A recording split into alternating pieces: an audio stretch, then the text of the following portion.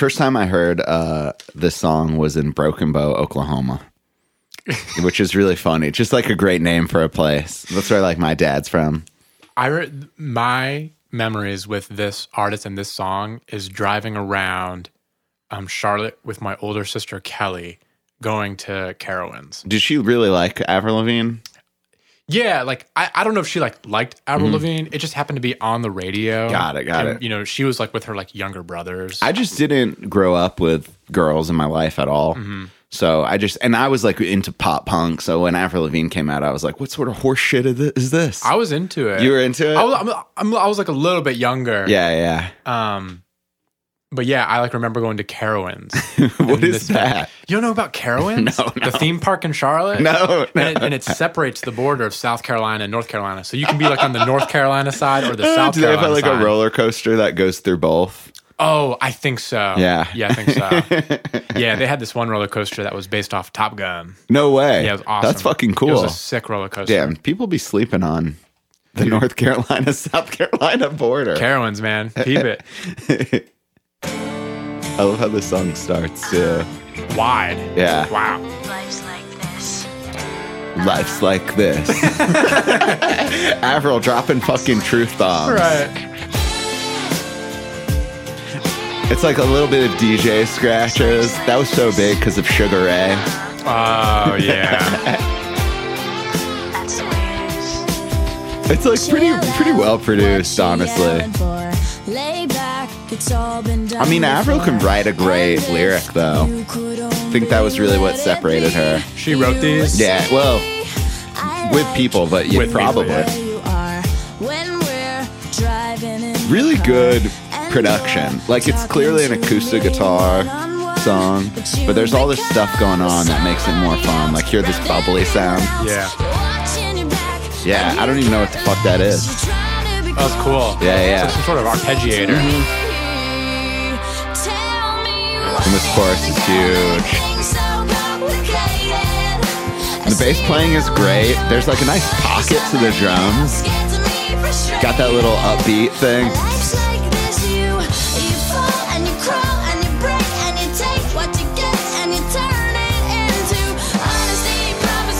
Great little chord thing at the end. Oh, that's cool. Yeah. They really write some great guitars. These are those folks, The Matrix.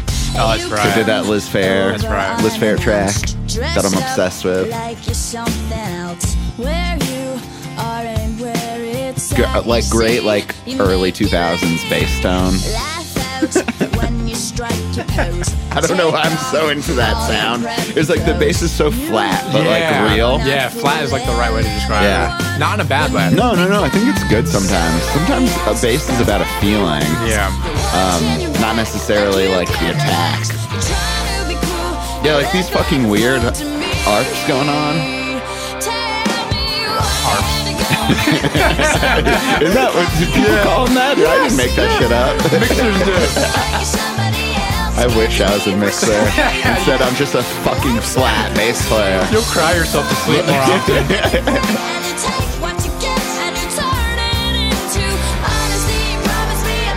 Amazing song. I feel so open. Dude, I was kind of hating on it earlier. Yeah.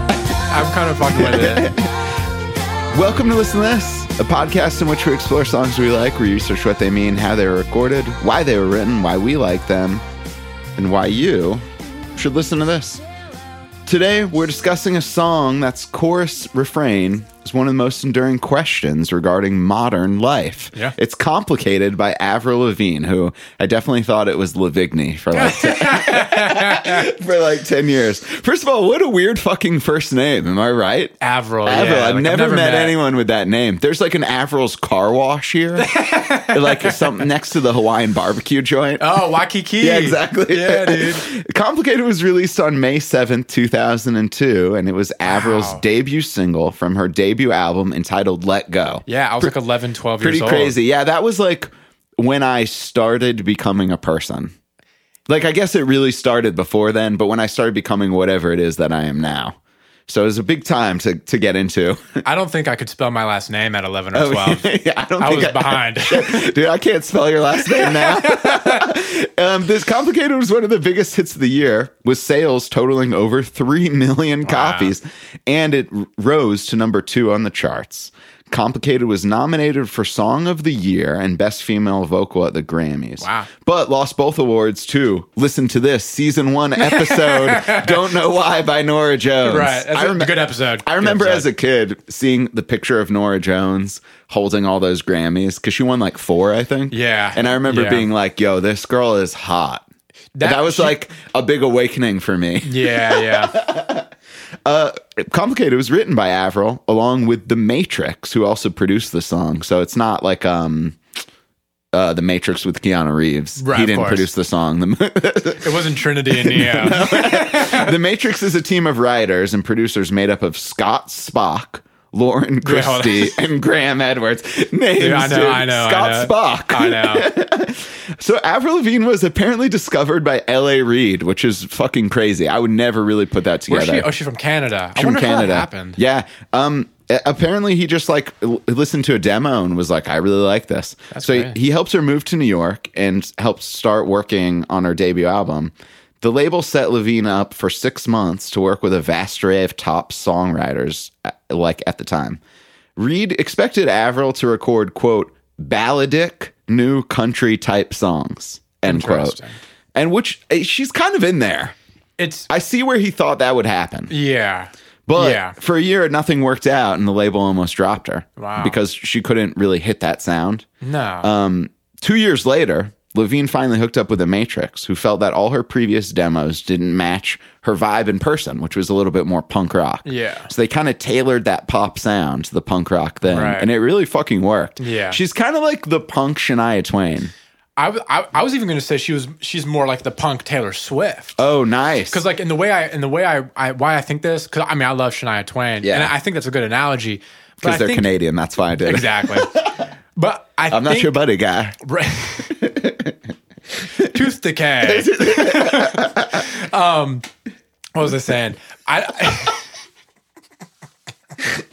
I just wanted to say something and I can't say it. Can you bleep this? Of course. Queef sisters. You're right. Nice. Okay. You don't have to bleep it. But I think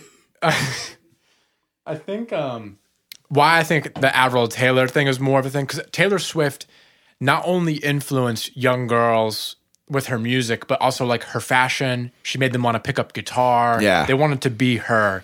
And I think Avril Lavigne did the same thing for girls that identified with more of like the punk rock thing. Oh, for I sure. think it was the first time like girls like got into like Hot Topic, started like changing their hair Yeah, color, yeah. wanted to play rock guitar. The ties. The ties. The ties. Yeah, That was like exactly. Avril's thing. Yeah, I think so. She had such a profound impact with her image and who she was to like the young girl community. Yeah. Before we get into like some questions I have about like the music and the mix, I just need to ask, like, who do you think created the armband sleeve thing, Avril Lavigne or Allen Iverson? Oh, And do you think that they're aware of each other? you know what probably happened is her first husband, who said he could have played in the NBA. Yeah. Oh, yeah, that's right. He probably gave the idea to Allen Iverson during basketball practice. Yeah, of course. Practice. Yeah. Allen Iverson doesn't practice. Nah. So the first thing I've got to ask is recording acoustic guitar. This acoustic guitar is tinny. Yeah. It is thin. Yeah. But it sounds cool. And I think part of that is because of the character of the person that is performing the song Right. would play an acoustic guitar that's kind of tinny like Yeah. that.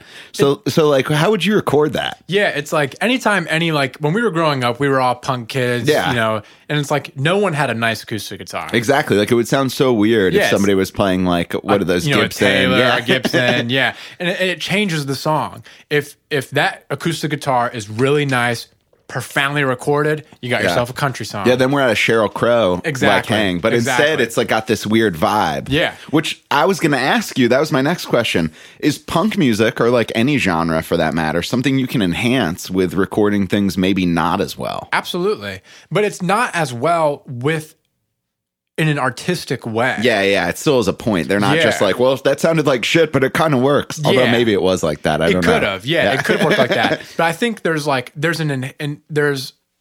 using the word lo-fi is so lame.